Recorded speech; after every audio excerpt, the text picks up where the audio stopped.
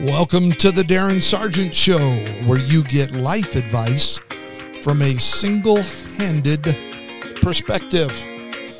This is episode 17, Adaptability Ii.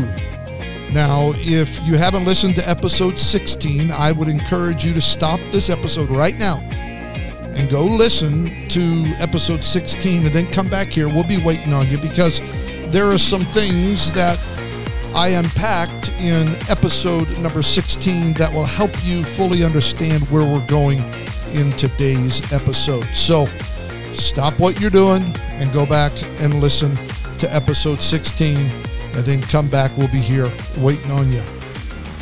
When we left off in our last episode, we were talking about the importance of being adaptable.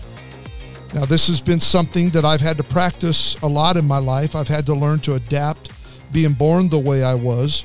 I quickly discovered that our world is made for two-handed people, and I've had to, on many occasions, try to figure out how to do things that may normally take two hands to get done or accomplish.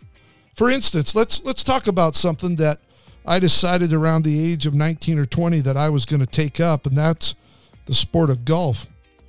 Most of my friends were golfing, and I was the only one stuck on campus in my dorm room trying to figure out how to twiddle my thumb. Do you see what I did there? And I got tired of it, so I decided to take up the sport of golf. I had a friend by the name of Kevin who took on the challenge, a very good golfer, to take, if you're listening to this, Kevin, that was a shout out to you. We actually played golf just a few weeks ago together, 30-something years later, still playing golf. Love you, bud. Thank you. He was a good golfer. He took up the challenge to teach me how to play single-handedly. Now, let me give you a little background. I grew up playing a lot of baseball. I was a pitcher on my little league team. When I wasn't pitching, I was a second baseman. And when I got into college, we had a softball team, and I played for the softball team for 2 or 3 years. I was first baseman and enjoyed it greatly. So I was used to doing everything right-handed. I had a glove that I put on my right hand all the way back in Little League. This is how I did it. When I pitched, I put the glove on, and I would take the glove, I would put it under my left arm, and I would pull the ball out, and I would throw it. And there's a few times I got beaned pretty good because I couldn't get my glove on fast enough, but I was used to doing everything right-handed. So when I took up golf, many people started to tell me, you need to get left-handed clubs and swing left-handed. If you're a golfer, you know what I'm saying. Your lead hand, if you're a right-handed golfer, your lead hand, your power hand is that left hand. It's what pulls the club through as you're striking the ball. And it was difficult. I tried it. I got some left-handed clubs, and I tried, and we worked on it, but it just wasn't a fit because I was so used to doing everything with my right hand in sports. So I had to adapt. I had to adapt to the game. Now, if my buddies that I play golf with, if they beat me, they're not going to tell anybody, hey, I beat a one-armed guy. Whoopee, big deal. But if I beat them, I tell everybody. I take out ads in like the USA Today. I mean, it's just, I let everyone know on the golf course, at the restaurant, at the end of the game, hey, I just beat these two-armed guys. I had to adapt. Now, I may not be able, and this has been a challenge for me because most of my friends can crush a ball. I mean, get it out there all the way, but I love it. Oh, I love when I hit a good drive and my ball lands 25, 30 yards ahead of theirs, and I'll just stand there by the ball and just point at my unarm, my left arm, and say, one hand beat two hands. It's a lot of fun. But I had to learn to adapt. I can't play their game. I have to play my game. I had to adapt my game to my unique circumstance. Now, as we discussed in the last episode, if you are going to fulfill what God is desiring of your life, if you are going to engage in a journey of abundant life with God, if you are going to follow the God who created you to do amazing things and explore mysteries and go to some unknown places, you are going to have to learn how to adapt. Now, we mentioned in episode 16 that we're going to look at some individuals today from Scripture that are major examples of what it means when it comes to being adaptable. Let's look at Daniel. We're going to look at Daniel and Esther, and we may even get into the 3 Hebrew children today, but we'll start with Daniel. Daniel possessed a very unique ability to adapt in the middle of a very strange land. His story is set in a time of crisis. He was in an environment that was basically set up for him to fail instead of succeed. Here he is in the middle of a strange land, a foreign land, living under foreign directives. All around him, it's very unique. It's different. It's strange. Now, I think we too often think that people who accomplish great things somehow stumble on opportunity or have some sort of advantage that the rest of us don't have. Most often, the opposite is true. People who accomplish great things are people who face many difficulties but have learned to adapt, to roll with the punches, so to speak. People who have learned how to bend without breaking. Now, just to give us some background before we get too far into this, Israel has now found themselves once again being conquered. The nation doing the conquering this time is Babylon, and they have taken certain men of Israel as slaves to advance the purposes of their nation. Now, this is not a good start if Daniel is planning on having a great life. Now, we'll get into Daniel a little bit more, but let me just add this because I think it kind of floats in. It dovetails together. Esther's story is very similar. She's captive to another foreign empire, the Medes and Persians, and both of these nations are now controlling the destiny of the people of God. I think we need to keep this in mind when we think about Daniel and we think about Esther, even when we think about the 3 Hebrew boys. They find themselves in a situation that is not of their doing. These stories are placed in the Word of God to remind you and I that so often in life, we don't get to choose the context from when or where we begin our story, where our lives begin. I didn't get to choose why I was born with one hand. If it had been my choice, I probably would have opted for 2 hands. Man, I may have asked for 3 even. But you and I do not get to choose the condition of our birth. We don't get to choose our parents, our race, our skin color. I didn't even get to choose the language I wanted to speak or the economic condition I would have liked to have had. You and I have absolutely no say about how the beginning journey of life is going to be, but you do have a lot to say about the destination of your journey and how you are going to respond to that journey and how that journey is going to ultimately shape you. Now, I've said it often, your circumstances you are born into should not be the only things that define you. Your circumstances, hear me, do not determine your opportunities. Or if they do, it may be much different than you expect. I have discovered that the greater the obstacles, the greater the opportunities. The more challenging your circumstances, the greater your opportunity to see God raise you to new levels of living. Now, the climb to the top may be difficult, but the views once you get to the top is breathtaking. You know, if life was lived on some flat, linear plane, there would be no mountains to climb. And if there are no mountains to climb, there's no victory to view. You cannot live a life in a serene bubble of comfort.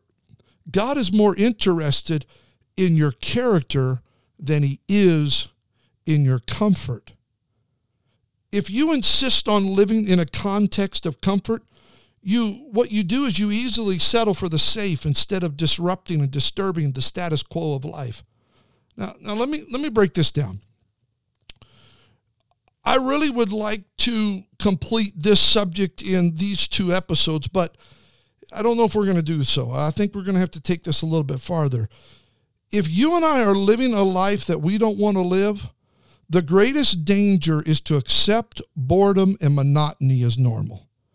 If you are refusing to live the life of your dreams, if you wake up each morning with a little sadness in your heart, it may be because you are refusing to adapt to what God may be trying to do in you, and you are content with underachieving. I sincerely believe that I am not called to just settle for a good life when I know I am called to a life of greatness. All those that are listening to this podcast today, I sincerely believe that you are called not just to settle, you are called to live an abundant life in Jesus Christ. Now, so I'm not misunderstood and thrown under the proverbial bus.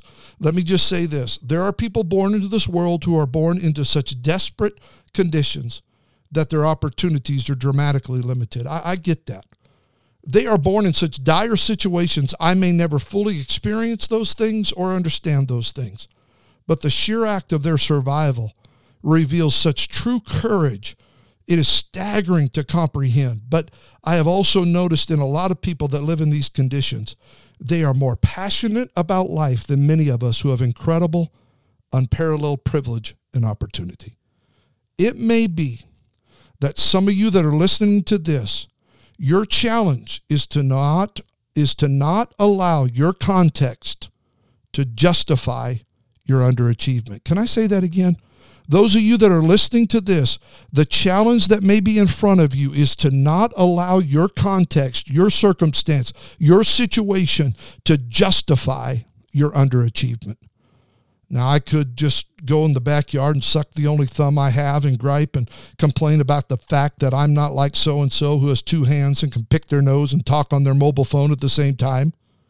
I could easily wallow in my self-pity, mumbling to myself and anyone who would listen to me how bad I have it because I can't shuffle a deck of cards, or gripe about not being able to do sign language because everyone that's seeing me may think I'm stuttering or they're only getting half the message. I'm just going to let that stay there for a minute. I mentioned this earlier. Your circumstances do not equal your opportunity, because your opportunity is not just shaped by external factors, but it's those internal forces that determine how you are going to adapt and handle what is adversely affecting you. Daniel, facing this challenge, could have easily said, I am nothing but a slave. I've been stolen from my comfort zone, placed in an idolatrous nation to advance the agenda of a pagan king that I don't agree with. Esther could have easily told her uncle Mordecai, my parents are gone, I'm nothing but an orphan, and by the way, I'm just a Jewish girl who the king is going to mock. But if you will look at both of their stories, you will walk away with an understanding that they refuse to allow their circumstances to limit their opportunity. I didn't choose the condition of my birth, but I can choose my response to it. And the reason that I'm discussing this subject of adaptability is because I may not have been able to choose my starting point and everything that came with it, but I can learn to adapt to my environment, to my circumstances, to my challenges, and not use them as an excuse, but as a catalyst to live the life God intended for me to live. Now, both Daniel and Esther, even the three Hebrew boys, all learned how to adapt in very difficult contexts where they were slaves living in a strange land. They had every right to make excuses for never doing anything worthwhile in their lives. But they refused to accept their fate and drift into obscurity like so many do that face challenges. Instead, what did they do? They stepped up. They learned everything they could using all they had, even when things opposed them, and they rose above their circumstances. Even in the face of unimaginable difficulty and challenges, they were formed into amazing and extraordinary people. Let's take a quick peek at Daniel again. The king orders some of the Israelites from the royal, the nobility, the strong men that had no defect. They were smart. They were quick to understand. They were qualified. He got those to come in and be taught the language and the literature of Babylon. They get assigned certain amounts of food and wine from the king's table. It looks like their plight is changing, but watch this. They were to be trained for 3 years, then they could enter into the king's service, or in other words, become the king's slaves. Now, it would have been easy for Daniel to say, nope, not going to do that. It would have been easy to confuse a refusal to change as a stand against corruption. I'm holding my ground, bless God. Now, I'm going to mess with your apple cart in this next statement. For all of those that are insistent on staying the same and never changing, you may want to turn down your volume for this one because this is going to make you mad. Are you ready? Now, don't say I didn't warn you. Here we go. I am convinced, the longer I live, that there are times when the greatest act of courage and the best display of character is my willingness to change. Daniel finds himself in one of these moments. He could stand up against this challenge, or he can adapt. And I am convinced Daniel overcame the challenge that he was forced to come face to face with by adapting to those challenges instead of resisting them. Something within Daniel propelled him to learn whatever it was that needed to be learned in order for him to thrive in a hostile environment that he had found himself in. Daniel discovered some tools in the middle of his circumstance that became an opportunity to develop him and help him grow and achieve success. Now, in his own land, he was regarded, he was looked favorably upon, he was probably a go-to guy for counsel, but now all that is obsolete in this pagan land he finds himself in. So he has to adapt, he has to retool. If he is going to survive, he has to retool. He has to do these things in order to distinguish himself from the others. Now, he kept what he had been taught in his land. Those things stayed with him, but what he had learned wasn't important as the fact that he was a learner. What he had learned wasn't as important as the fact that he was a learner. Now, you know as well as I do, this had to stretch Daniel to the limit. He was now being forced to learn the wisdom and the ways of the Babylonians, even though those ways were foreign to him and conflicted with his own. He faced those challenges, and excelled even better than many of the Babylonians around him. He became the best of the best. I cannot face the challenges of this current generation. You cannot face the challenges of this current generation if we are not willing to allow God to put things in our path that will test our willingness and ability to adapt.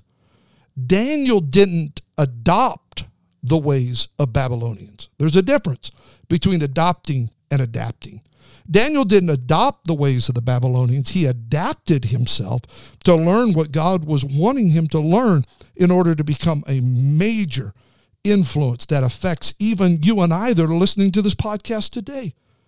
If you and I are going to make a difference in this generation, we must be willing to learn from our challenges instead of just standing up and resisting our challenges. Part of becoming adaptable is learning how to be teachable, resourceful, flexible. I'll be honest with you. I'm going to confess something. I have a difficult time with people who refuse to learn, who constantly make excuses for why certain things haven't happened for them like they have for others. I think what the Bible is trying to teach us about Daniel, Esther, these three Hebrew boys, is that they were quick studies. They were learners who refused to allow the difficult circumstances to limit their potential. They left no room for excuses. They looked at what challenges were in front of them. They adapted where they needed to adapt, and they rose to the challenge. They walked into the situation as underdogs, but emerged as the elite, the cream of the crop. I guarantee you, none of us would have heard about Daniel. We wouldn't have heard about Esther. We wouldn't have read about the three Hebrew boys if they hadn't been adaptable in the middle of their crisis. If you truly desire to follow the path that God has laid out for your life, you are going to be tested.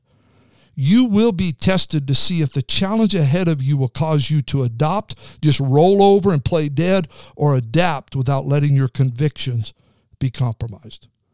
Let me say one more thing that I believe needs to be mentioned. When you and I face struggles, obstacles, challenges, whatever they may be, you have to either overcome them or adapt to them. You need wisdom from God to guide you to the best choice to adapt. Let me say it this way. You need God to direct you and guide you to make the right decision. To just adapt is not to just surrender, but it is to become unstoppable. I think sometimes we see our belief system keeping us from being flexible. We view it as being immovable. But I think that in the middle of critical times of struggle and crisis, whatever you want to call it, it is our willingness to be adaptable that distinguishes us. Your faith, my faith, should make you pliable, ready to become the change that God desires for you to become. Now, people scattered throughout biblical history were people whose faith gave them the confidence to adapt to their circumstances while never compromising their convictions. That is huge, and it's something that we probably need to unpack a little bit farther. As I thought, there's no way I'm going to finish what I need to say, so what say ye? Let's keep this conversation going. Stay tuned. We'll come back and do a third part, maybe even a fourth part of adaptability. Thank you for listening right here on The Darren Sargent Show.